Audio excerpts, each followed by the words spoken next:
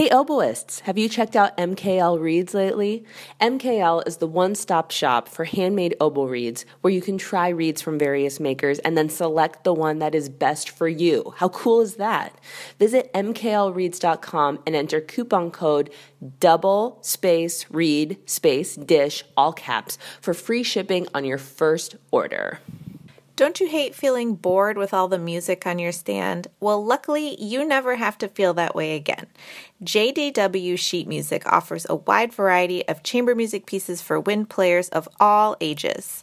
Their catalog includes duets, trios, quintets, and even double reed choir pieces for beginner, intermediate, and advanced players. Each of the pieces on the site will include sample pages, audio excerpts, and short descriptions. JDW Sheet Music has also made it possible to access the music sooner through the new Digital Download Only feature. Pieces that are marked Digital Download Only will be made available immediately after purchase. To learn more about JDW Sheet Music, please visit www.jdwsheetmusic.com. Hi, I'm Galit Kaunitz. And I'm Jackie Wilson, and you're listening to Double Reed Dish, A podcast for oboists, bassoonists, and the people who love them.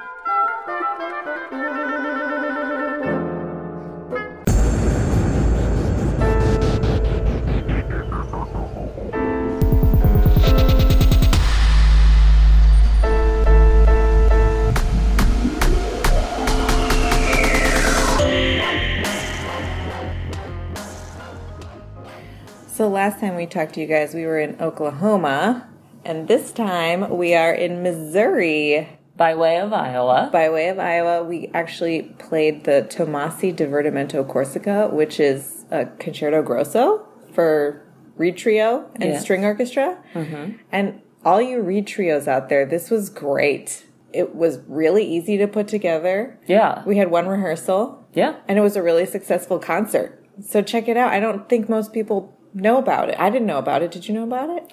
No, I didn't know about it. And the individual parts all have some tricky stuff. But even the three of us putting our trio part together was pretty simple. Pretty simple. And then putting the trio with the orchestra, that was also, it kind of plays itself. It was painless and fun, and everybody loved it. And shout out to the Des Moines Community Orchestra for having us out. Yeah, it was awesome. So the semester is officially over. Sorry if we sound tired.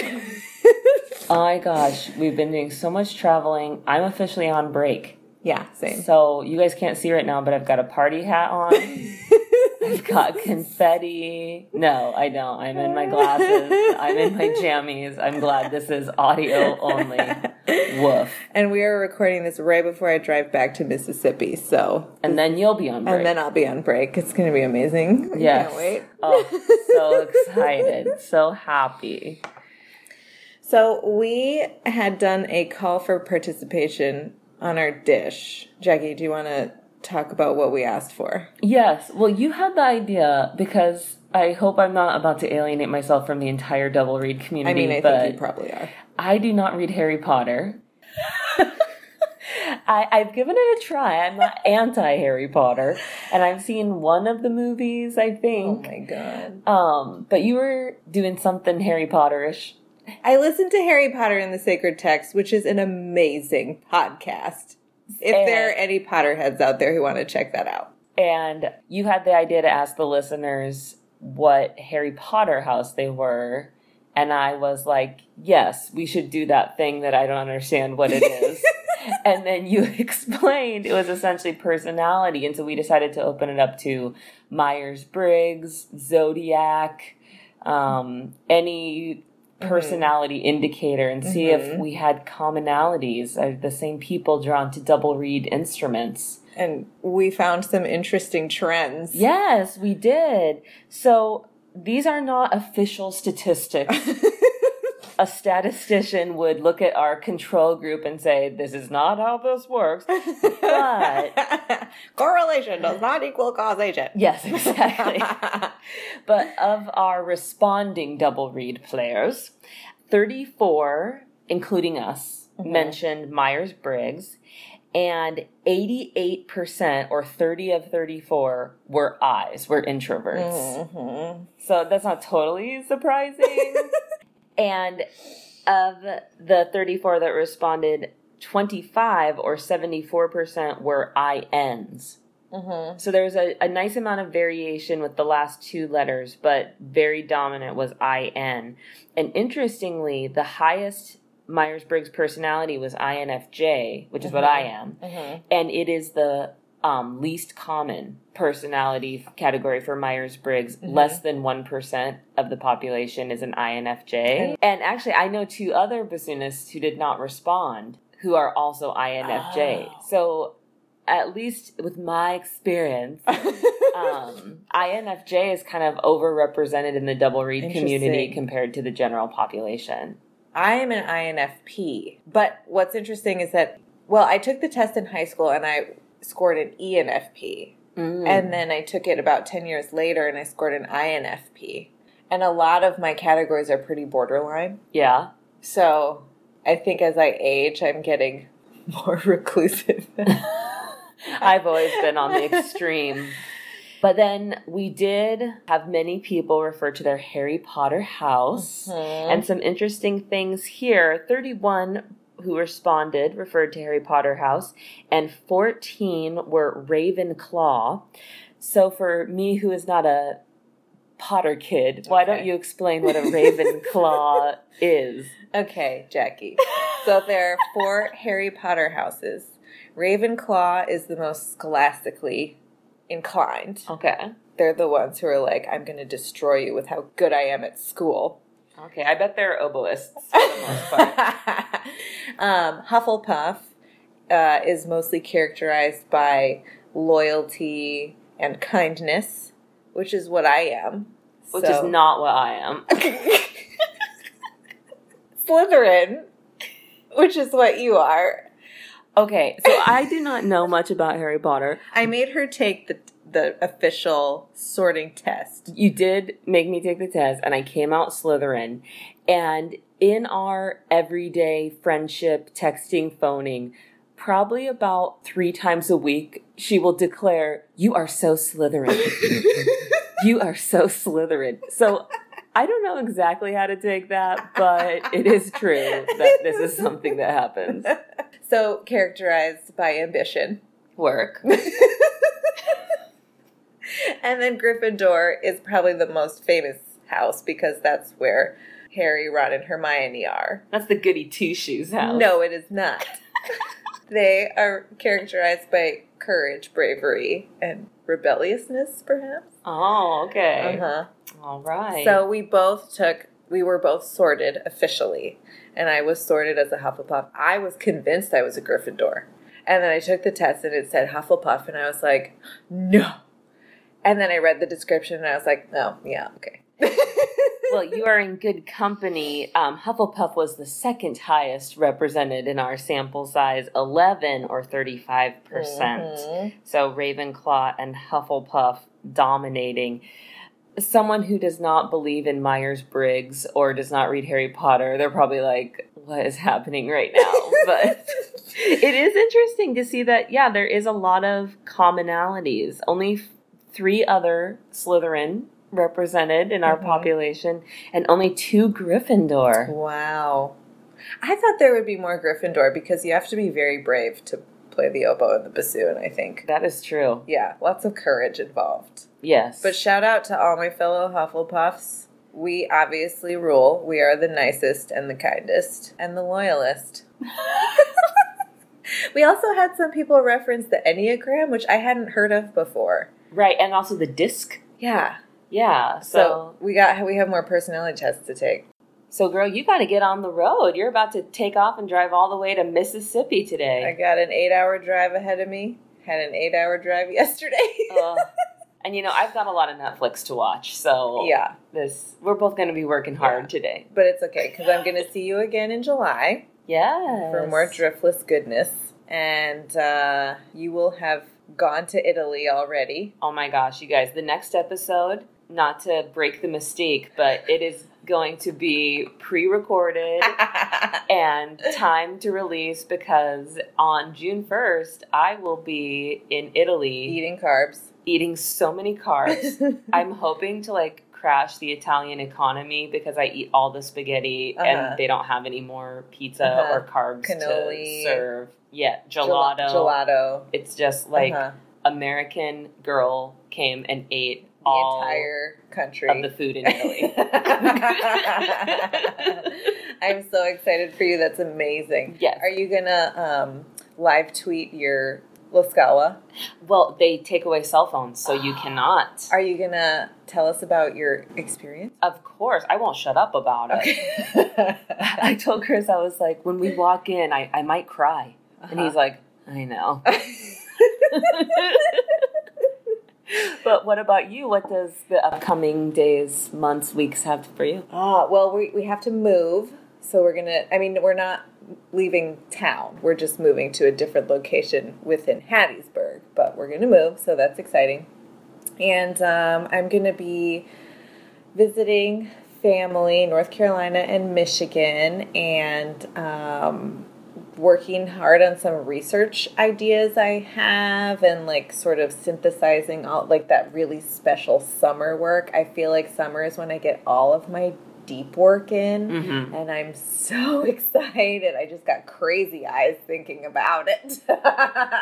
Oh, yeah. I have such high expectations of the tasks. Too high. This will get done in the summer, and then I look at my list of all the things that are going to get done in the summer. Put off until the summer. Yeah. Yes. And, shout out to all of those down under who this is winter. Yes. Yeah. Who they're having to listen to us talk about. I feel school's out for summer and they're going, shut up, dumb Americans. Yeah, sorry.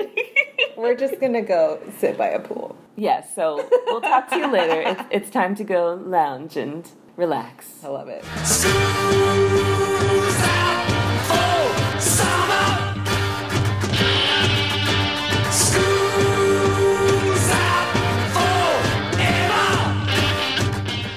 No matter where you live, Double or Nothing is there for you. Dedicated to providing excellent handmade oboe and bassoon reeds to discriminating double reed players of all ages and abilities, Double or Nothing Reeds has recently expanded to sell double reed tools and supplies, gift items, and more. This includes knives, knife blades, thread, staples, cane, bags, and resources for students. As authorized Fox and Yamaha dealers, they offer an extensive range of oboes and bassoons for all levels. In addition, they sell quality used instruments on consignment. If you're looking for private oboe lessons but can't find anyone nearby, Double or Nothing Reeds offers oboe lessons via Skype. Visit doubleornothingreeds.com for good quality and affordable reed making supplies and accessories, lessons, instruments, and much more. Whether you're an oboist or a bassoonist, everyone is on the lookout for a great reed knife. And good news, Genda Industries is making the reed knife great again with the Student Reed Knife by Genda. Genda Industries is known for its amazing quality and service in the double reed world, and in a world where the term student quality associates with cheap and disposable, Genda Industries is winning by making the best student reed knife ever. The Student Reed Knife features a tapered handle that will fit any hand size as you grow, a high-quality stainless steel blade that won't rust, and it's actually sharpened, you guys. It's ready for use right out of the box. It's designed to be used when learning how to sharpen, and most importantly, since it's a Genda reed knife, it is 100% supported by Genda. Plain and simple, the Student Reed Knife by Genda is the knife you'll want as you start your reed making and adjusting journey. Add the code DRDGenda, that's all capitals, no spaces, at checkout, and get 10% off any Genda reed knife, maintenance kit, reed knife, sharpening book, cutting stone, or reed tool roll. Visit them now at gendaindustries.com. Oh, and they're much more than just reed knives.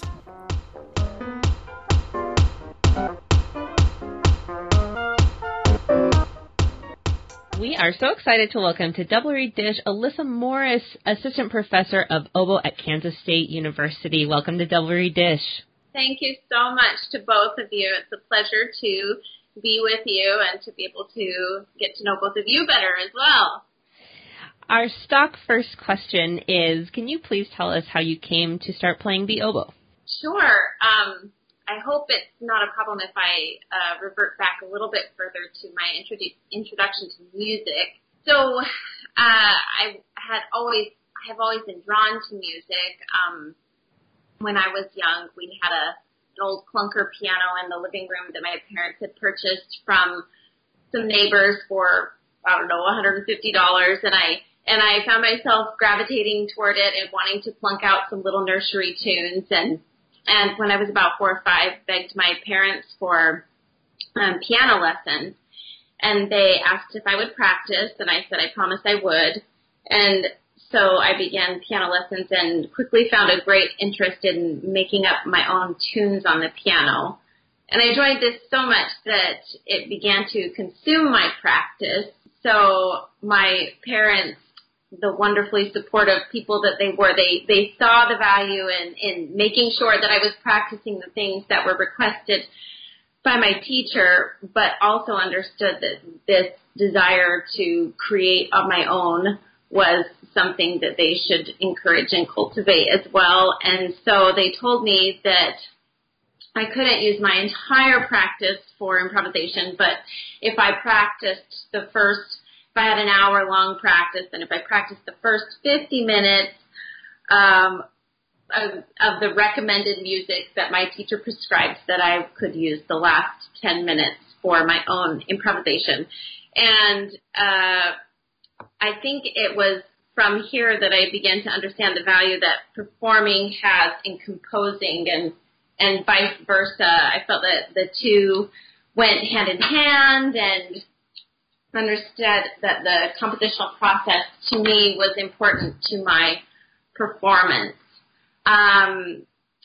So I began in about 4th grade to start entering compositions into little competitions at our school and at the regional level and state level, and had some success with that. I really think that some of these programs are so great for kids and learning to be able to have artistic outlets and find themselves in the arts. The one that I often submitted to was the Reflections competition, and I don't know if they have it nationwide, but it was a pretty common thing in where I grew up in Utah.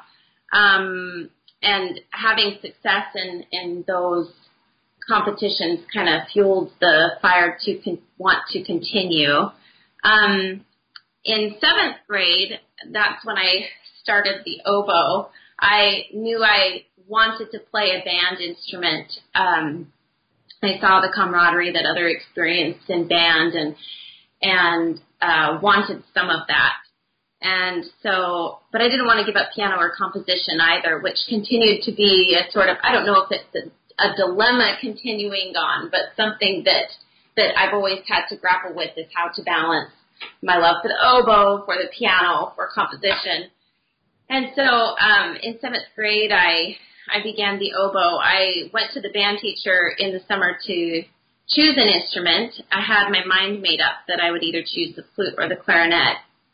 And my band teacher asked, have you thought about oboe? And I said, what's an oboe? So I didn't really even know what it was or what I was getting into, but I'm really glad that he introduced me to it and quickly fell in love with the role that the oboe plays in an orchestra and a band and in just music in general. And I love the ability that it has to convey so many emotions: happiness, sadness, humor, anger, beauty, ugliness, sometimes more ugliness with a bad read, I suppose. Hopefully not unintentional ugliness. So I loved that about the oboe, and continued from then on to study piano, oboe, and composition, trying to balance the three. And I always knew that I wanted to have music be my profession, but I struggled with knowing how to narrow my decision, because as I continued toward college, I knew that I would have to specialize. So I auditioned at Brigham Young University on both the oboe and the piano, And I was admitted with scholarship on the oboe and placed on the waiting list for piano. And this made the initial choice much easier. And especially when I met Geraldine Giovanetti, the oboe professor at BYU, I knew I was in good hands. And she was just a master in the balancing act of showing kindness and care for the student while holding very high expectations for them. I always appreciated that about her. And I had decided to major in oboe performance and to continue composing by taking every composition class I was eligible to take while not being a composition major. So I took classes in songwriting and 16th or 18th and 20th century counterpoint, orchestration, composition lessons, jazz improvisation. That was later at CCM. I took some jazz improvisation classes on the oboe, which I was thrilled that they let me do, and a variety of other composition classes. Geraldine was extremely supportive of my compositional work, which I am always grateful for. I asked her in 2006, right before my senior year, if it would be all right if I wrote a composition to perform on my senior recital in 2007. And she was so supportive of this, and I set to work on what became a piece for oboe and piano called Four Personalities, each movement being based on the Hartman personality test. When I showed it to her for the first time, I was just so excited that she was going to let me play it on my recital, and I didn't really have any vision for it further than that. I hadn't even thought of the possibility of publication or anything. I mean, I think in the back of my head, I thought that would be neat if that happened, but really I'm just thrilled that I can play my own music on my recital. And when I showed the piece to her, she immediately had a vision herself of what could be, and she suggested that I send it to Trevor Kramer of Trevco Music Publishing and to Nancy Ambrose King, who at the time was the president of IDRS. And so I went ahead and got my recording from my recital together with my score, and I sent a package off to Trevor Kramer and to Nancy Ambrose King, and to my excitement, Trevor wanted to publish it, and Nancy wanted to perform it at IDRS 2008 in Provo. I was just so thrilled, and especially grateful at Geraldine's vision for what could be. I really thank her for launching the direction that my composition has gone forward. After graduation in 2007, I took some time off from school. I took about 5 years off after my undergraduate degree. My husband and I were expecting our first baby, and I was actually about 6 months pregnant when I walked across the stage at graduation in August 2007. So it was a good time to take a break for us. I continued to teach and gig and compose, and my husband taught high school band and orchestra in the area. And we also had a daughter during that time. And it was around that same time that I began to receive my first compositional commissions. And then in 2012, I decided it was the right time to go back to school to get my master's degree in oboe performance at BYU. And really looking back, I'm surprised that this was the time that I thought was the right time. We just really thought that it was the right time, but I had a 3-year-old and a 4-year-old, and it was a pretty crazy time, but wow. It was a great adventure, but I really, it worked with the help of an extremely supportive family and even more incredibly supportive husband.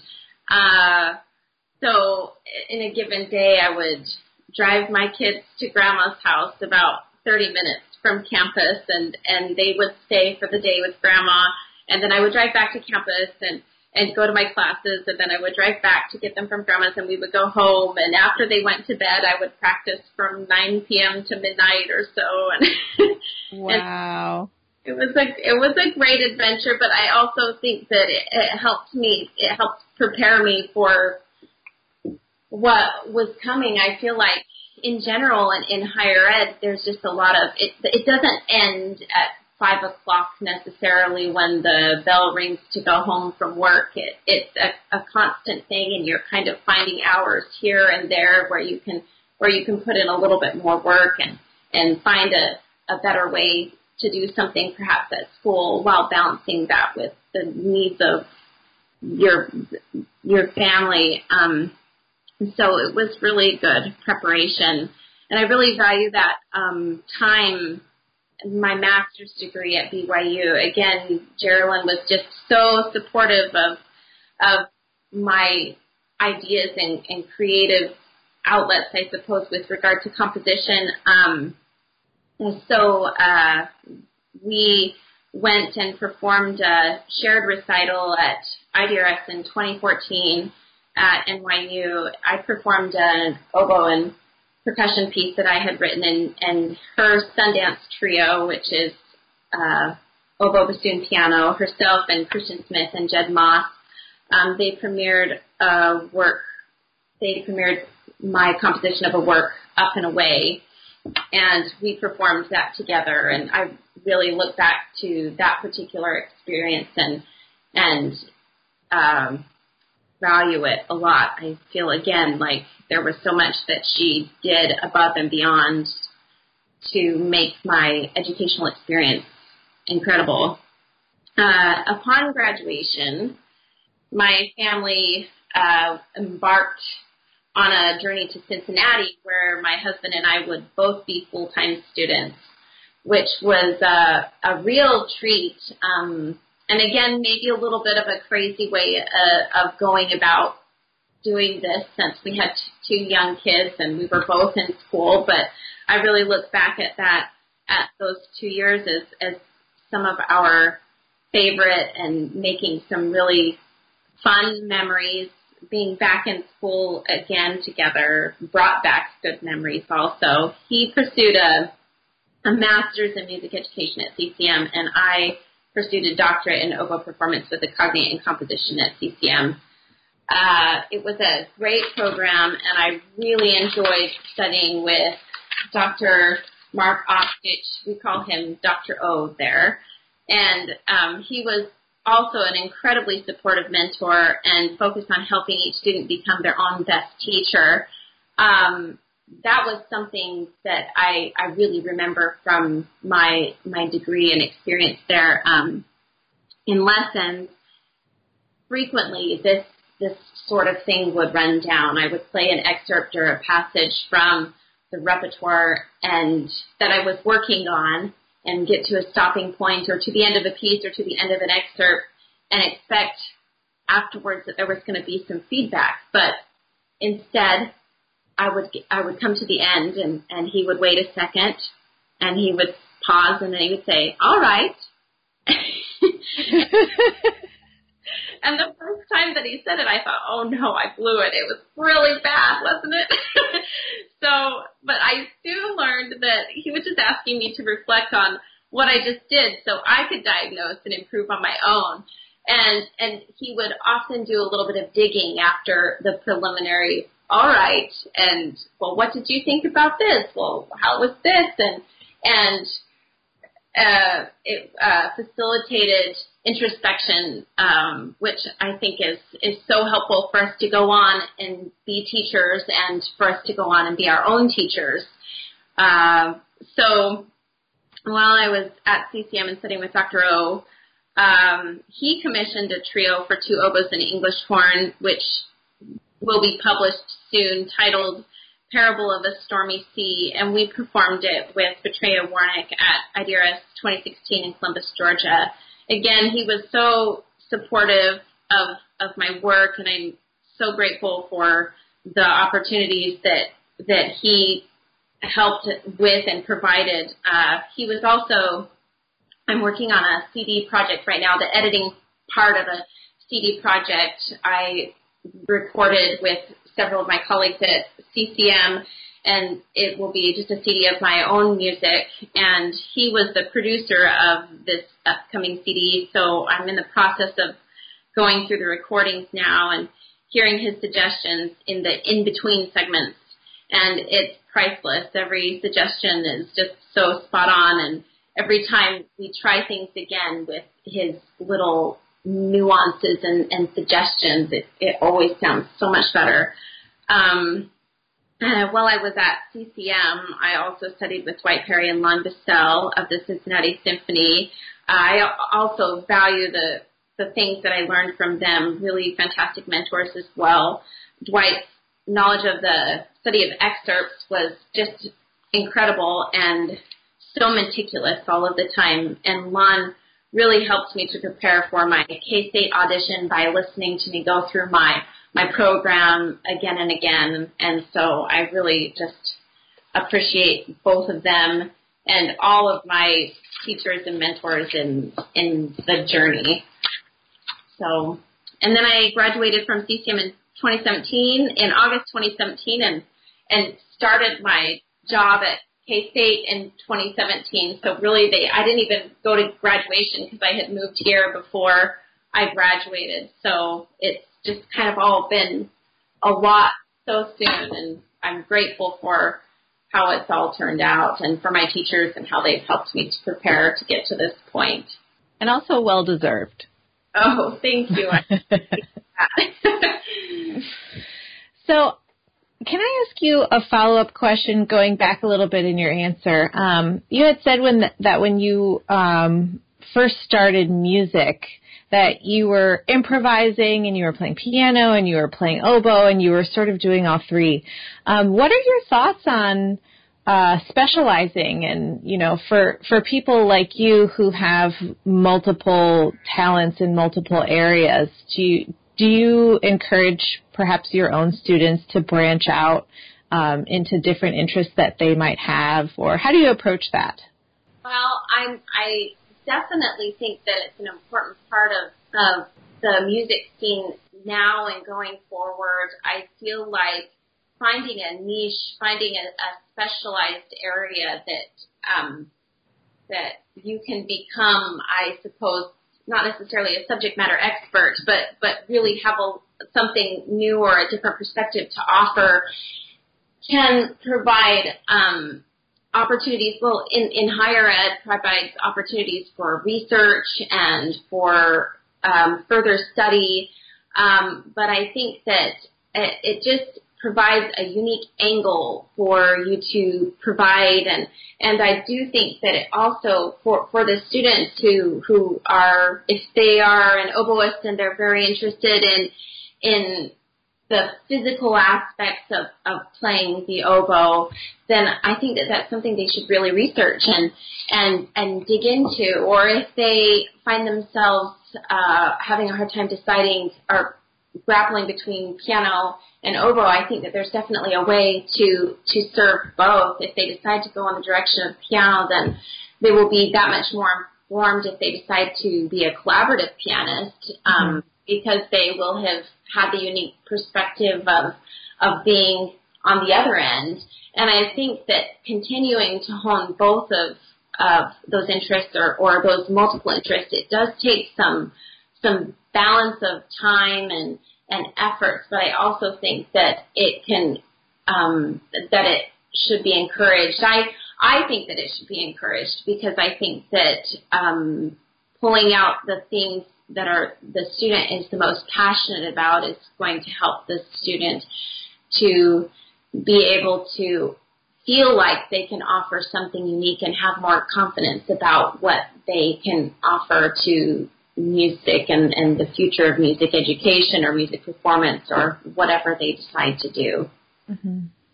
For someone who hasn't heard your works, how would you describe your aesthetic, and maybe talk to us about your if you have any influences or if your compositional voice has changed over time and maybe how you went about finding it, or was it always inherent to you?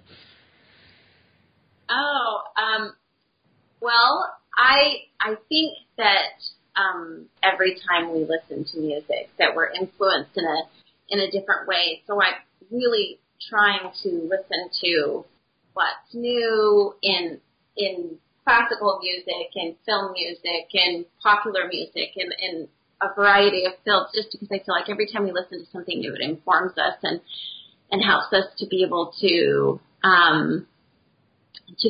find something new in our voice, I guess.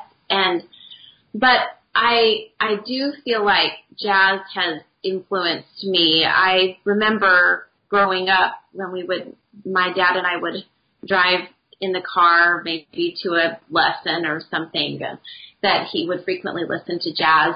And my parents were both music appreciators, and they did play a little bit in high school and a little bit in college, but it wasn't necessarily their profession. But I always knew that they had this love for music, and my dad had a particular liking to jazz, and I think that influenced me into really feeling like that was a part of my compositional voice, I suppose. And I feel like popular music and film music can creep into anything that we're listening to. Right now, I have been kind of taken by, and I know that this music has existed for a while, but I just kind of have fallen in love with it again. The music of Philip Glass, I just think that the hypnotic repetition and changing and ever so slight is really beautiful and captivating. And also, I was listening to Missy Mazzoli today. I really think that her work is fantastic and really new, and I also respect that she's, forging this unique path as a woman in composition, and she's really doing some fantastic work. So I guess that's not a definitive answer, but I do feel like jazz plays a hand, and I do feel like that film music is, in a way, the opera music of now. I guess if you think how they were entertained when they went to the opera before, and now we have film music, and mass amounts of people go to films and listen to this film music. I feel like because it is just a part of our lives, we can't help be influenced by it, and it's fantastic as well. So that's an interesting point. I love that. One of my students actually introduced me to one of your works, the Collision Etudes, and I was wondering if you could tell our listeners the premise of those etudes and why you chose to do that, because it's such a cool idea.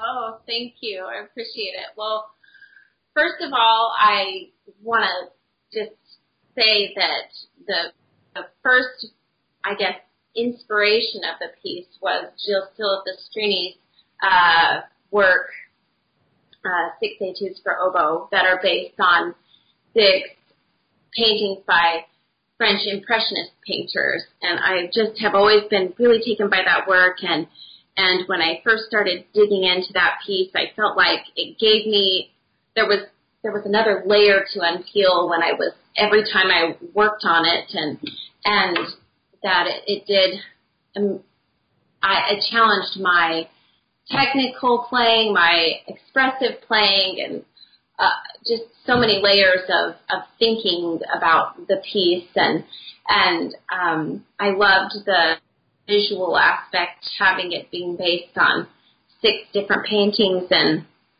when I was in my doctorate, I had decided that, just like I had done in my undergraduate degree, when I wrote something for myself that I would premiere with 4 personalities, I thought it would be fun to do that again, to write something for myself that I'm not necessarily writing for a commission, that I get to premiere and play. And so I decided that I would write this piece based on 6 paintings by female American painters, and then I would premiere it at my final lecture recital at CCM. So the piece is based on 6 paintings by American female painters, and the first movement is based on a painting called Summertime by Mary Cassatt, and then the second etude is based on a painting called City Landscape by Joan Mitchell. And the third etude is based on a painting by George O'Keeffe called Jimson Weed. The fourth is a painting by Alma Thomas and it's called Rainbow. And then the fifth is a painting called Autumn Leaves by George O'Keeffe. And then the sixth is a painting called My World Is Not Flat by Marguerite Bagshaw. And it was the research that led up to this particular composition, I think, was the one of the really enjoyable parts of the project.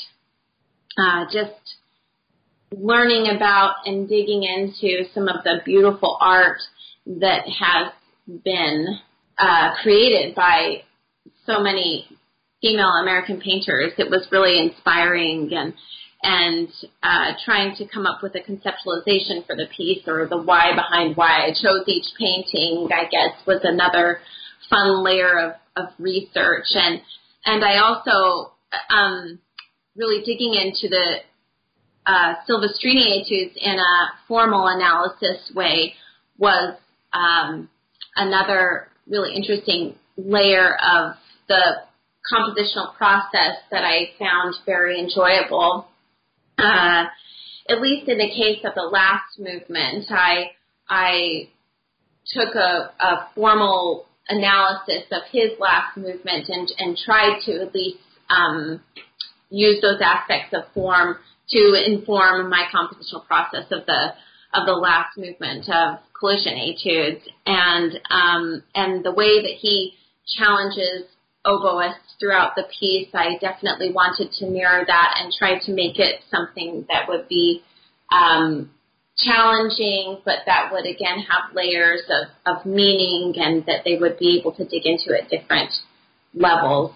So it was a very fun project, and fun to learn as well. I think sometimes when I write a piece and then I go to play it, especially if I'm playing in an ensemble, I feel like, I think that people think when you write the piece, you automatically know how to play it. But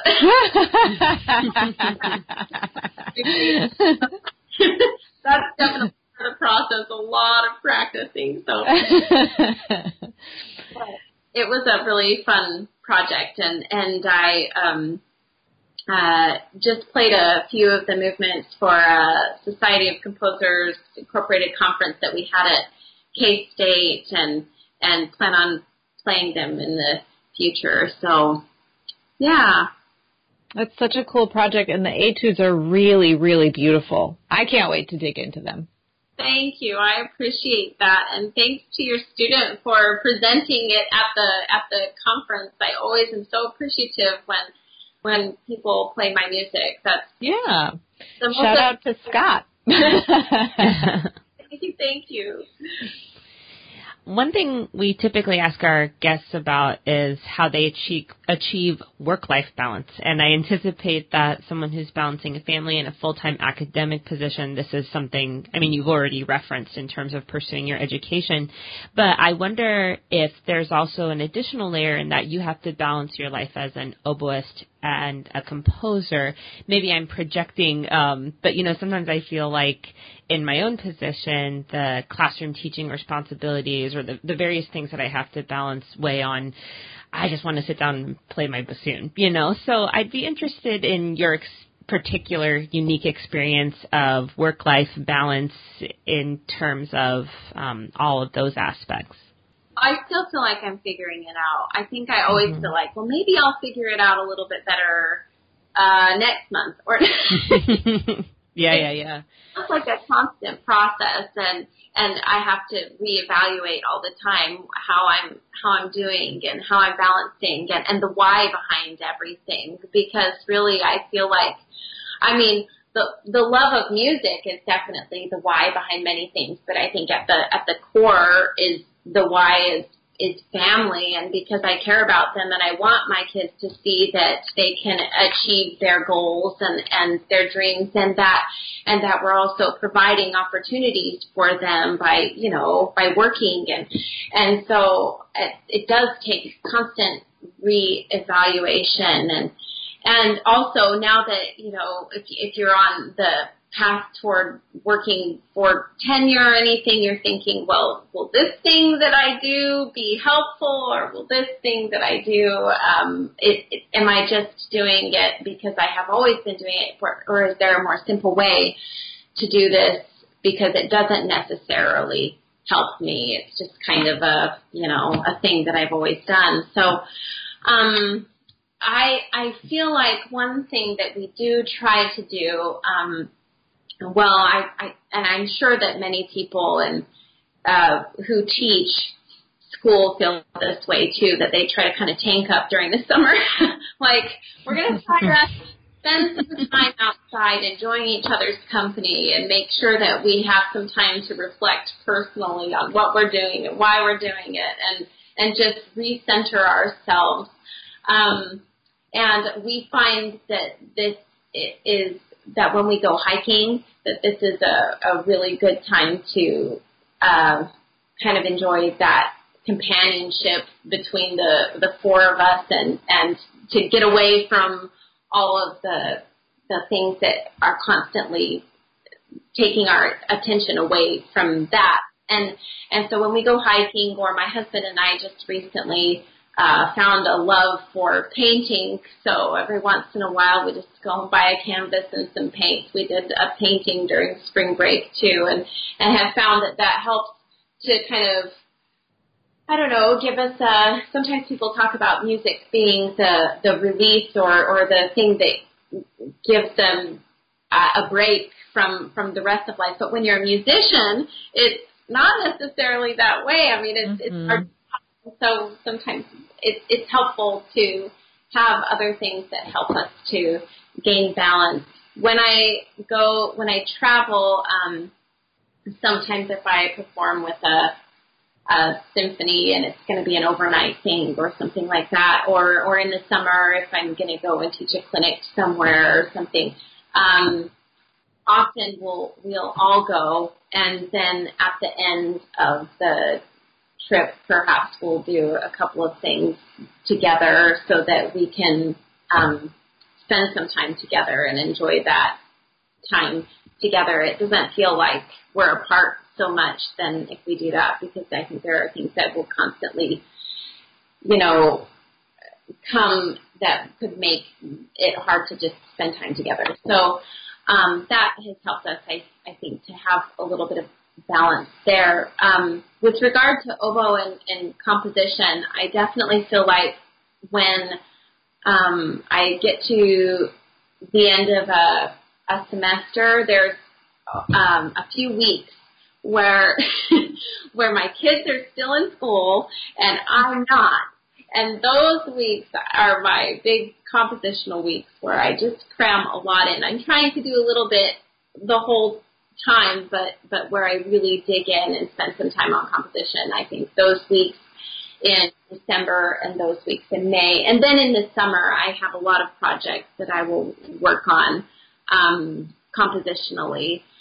Because during the school year, I feel like my focus is performance and teaching, and so it is tricky to have an equal balance of everything during the school year, and I feel like there's kind of a time and a season for each of those things. Do you have advice for people who are dealing with performance anxiety and maybe even imposter syndrome?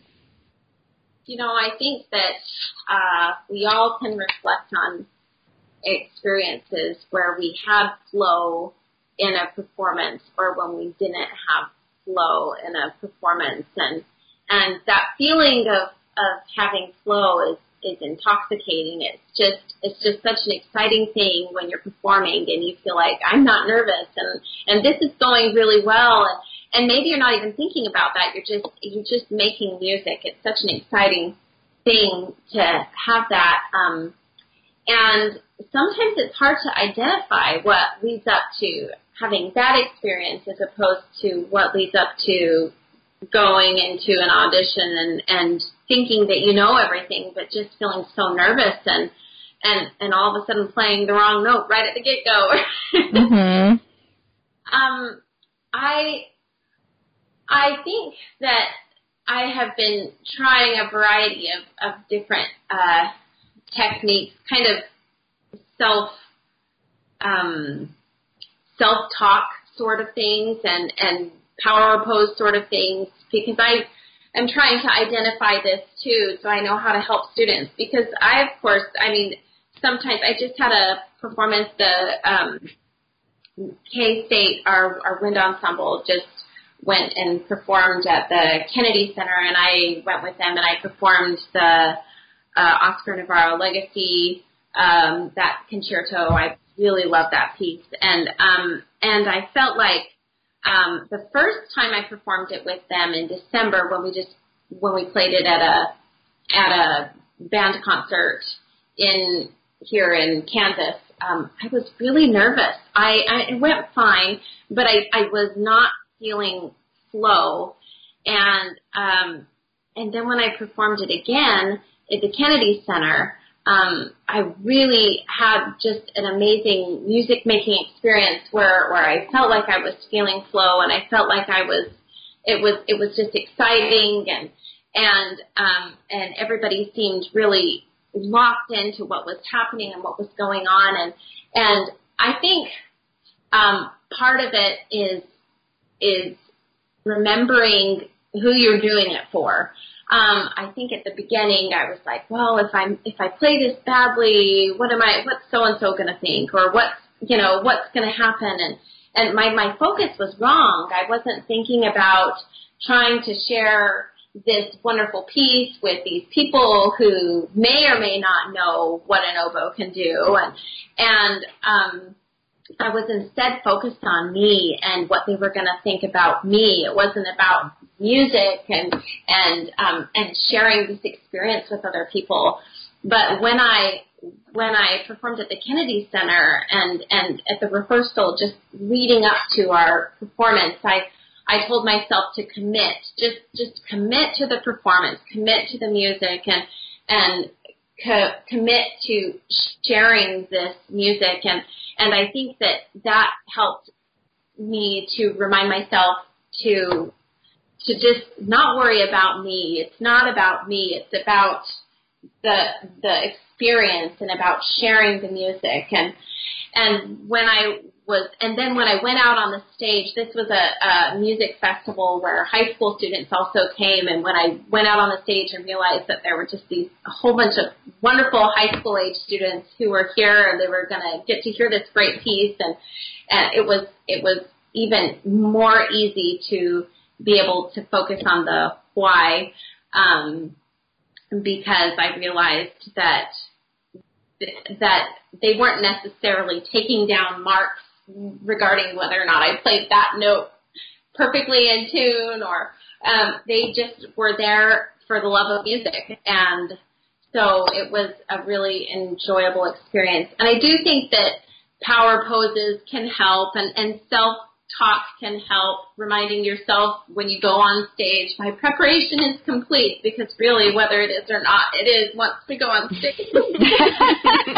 That's a good point. So we're not go on stage and say, I really wish I could have done this more. Then inevitably, we're going to be thinking about that when we perform.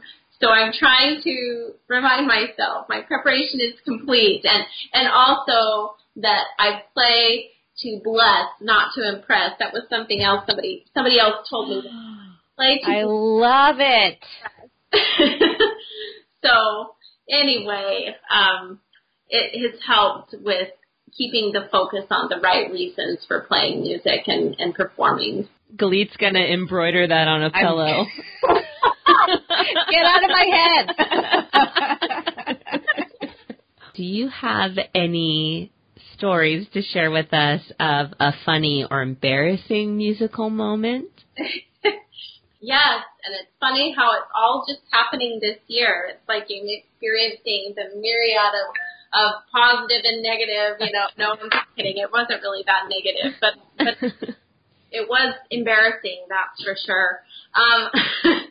So I had a student in one of the oboe tech class. She rented or borrowed an oboe from the school and noticed that this a pretty old oboe. I mean, a lot of times the oboes for the tech classes, they've been around for a while, and many students have used them to learn their scales on the oboe and prepare to learn to teach the oboe to high school and junior high band.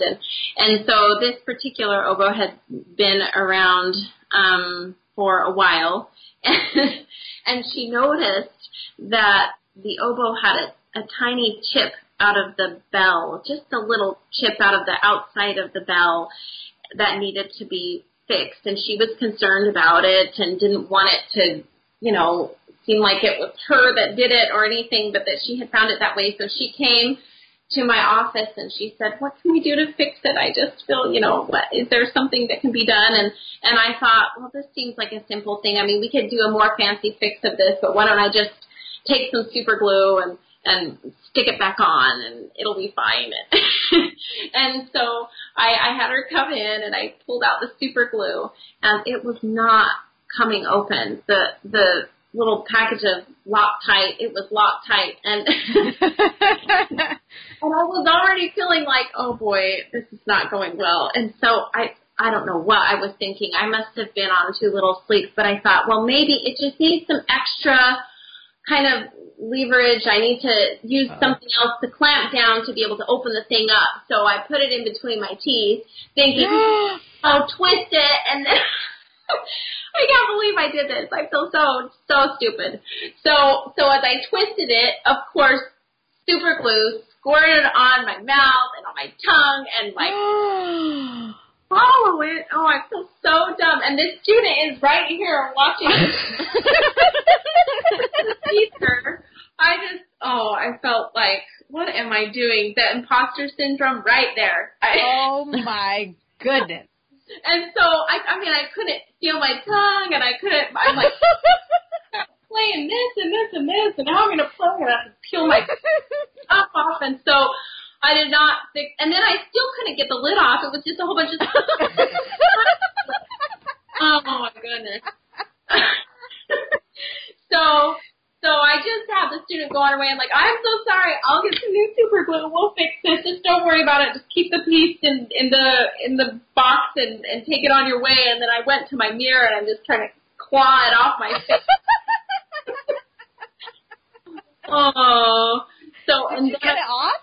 I did. I got it off. I got it all off pretty quickly, thankfully. But it tasted awful. So lessons what not to do. That was. I told my mom. I was so embarrassed, and later I called my mom. I was like, I know my mom will make me feel better. And I had talked to her earlier too about counting calories or some New Year's resolution or something.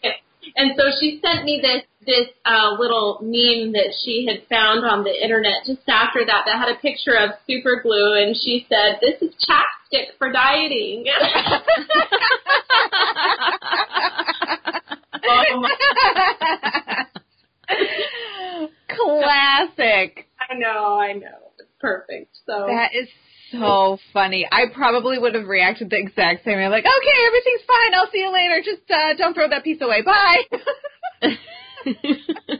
I know that other students found out. They all got a really good laugh out of it. But that's okay. I mean, sometimes you just gotta, it keeps us humble, I suppose. Yeah, definitely.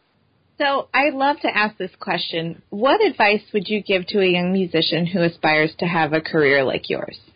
Well, I think that, again, reverting back to the talk of balance, if you find yourself really passionate about more than one thing in music, it's okay and it should be embraced. And I think that you should just continue digging in and finding any way that you can learn more about what you're passionate about. If it's composition, then do what you can to take composition lessons, to listen all that you can, and to find the music that inspires you. Figure out how they what chord that was that so captivated you in that particular piece, and how did the composer get to that by score study and analysis, and I remember Dr. O used to say, he said, be curious. I mean, be curious, ask questions, and figure out how it was done, and find a way to, I guess, marry the two interests, because I think that in that kind of area where the two meet, there can be some really interesting new things that are created. So just continue doing all you can to study in each of those areas that you're passionate about, and be curious. Could we also adapt to ask, what advice would you give for anyone who has an idea for putting their ideas down on staff paper and, taking that initial leap to compose on their own? Asking for a friend. Sure. Well, I think that some of the scariest part is just what's going to happen once I put a note on the staff, or am I going to be able to figure it out? And I think just playing with the software, or just being willing to write something down in the first place, is the first step. So my son and daughter are both starting to learn piano and working on a variety of different things. And my son, when I was working on Finale, asked me if I would show him how to do it. And so I said, sure. And I thought the easiest way would just be to show him how to do the simple entry, because then he can just kind of grab and drag and click and put some things in. And I mean, they learn computer games so easily, and it's like the tech is so second nature to them. Sometimes in fact, when I was putting together a website for my K-State oboist, I asked my son if he would help me.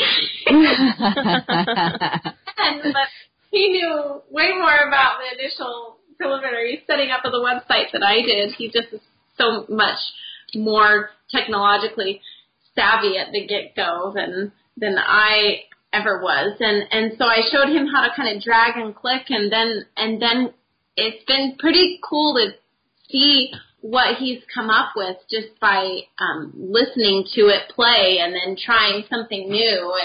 And so I think just delving into the software a little bit and just trying to learn is the first step. When I'm composing, I definitely feel like improvisation plays a pretty big role into the process. I just use my phone recorder and sit down at the piano, and I just improvise for a while until I feel like something interesting comes up, and then maybe a motive or a phrase or something, and then I feel like from what we understand about formal analysis and different music forms, and from then I can kind of start to piece together some ideas regarding a piece and write something out. I also find that sometimes if I'm in the car and I come up with a melody or something kind of pops in my head, then I just sing it on my on my phone recorder. So nobody probably should find my phone recorder, because then they'd hear how awful my voice is. But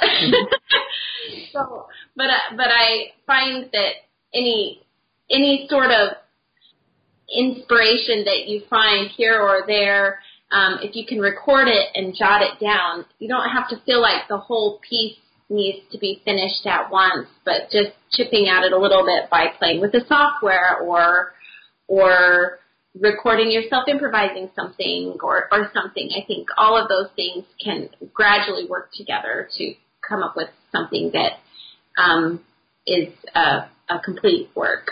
Well, hey, Taylor Swift sings songs ideas into her phone recorder, too, so there you go.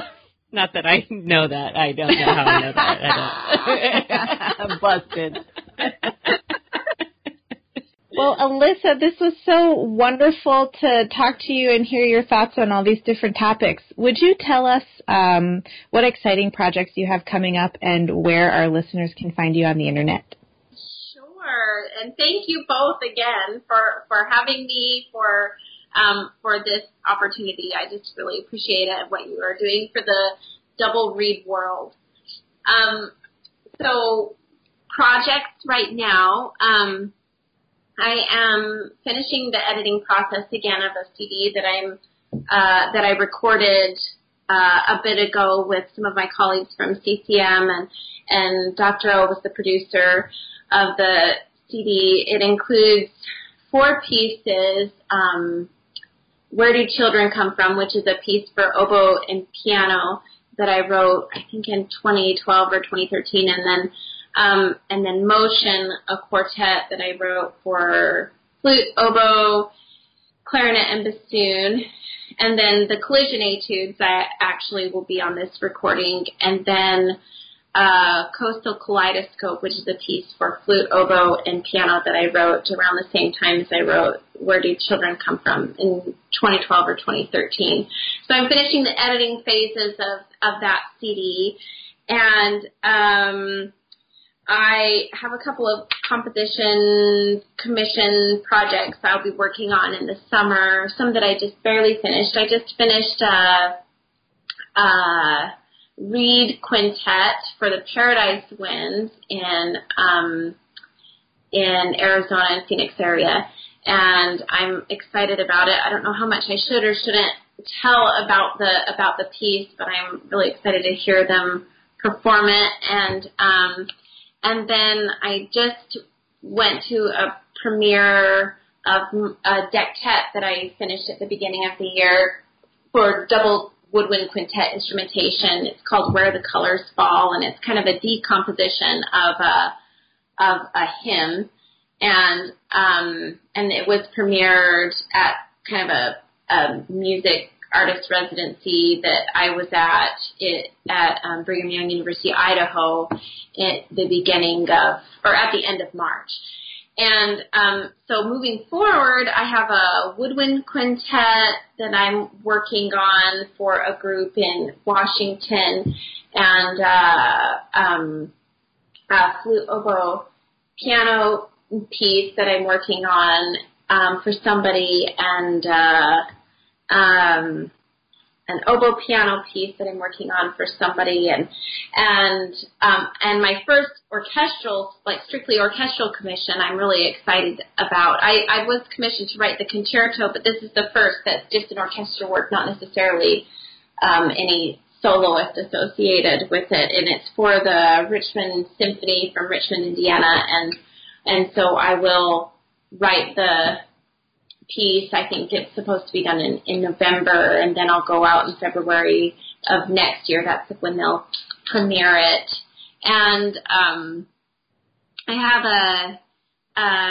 with Double or Nothing Reads, I will be, they have their summer camp this summer, and I will be there teaching oboe at their summer camp, so I'm really looking forward to that. And yeah, just excited about the summer ahead. I think it's going to be really fun.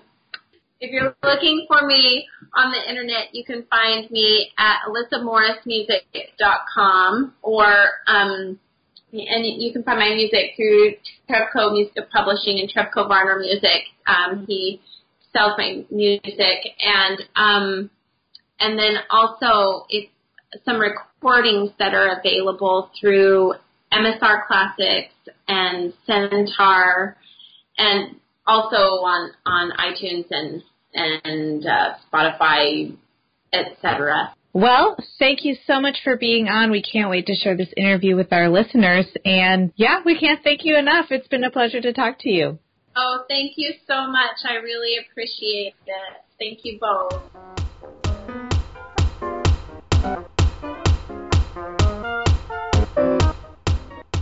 So we hope you absolutely loved that interview with Alyssa Morris. You can follow us on all of our social media and YouTube and, I don't know, SoundCloud. Google Play. We're everywhere. We're all over the place. Rate and review if you want. It makes us have happy feelings. But only if you're going to say perfect complimentary 5-star things. And do not forget to tune in next time. We have an interview with Stéphane Levesque, principal bassoon of the Montreal Symphony for you. Woot woot.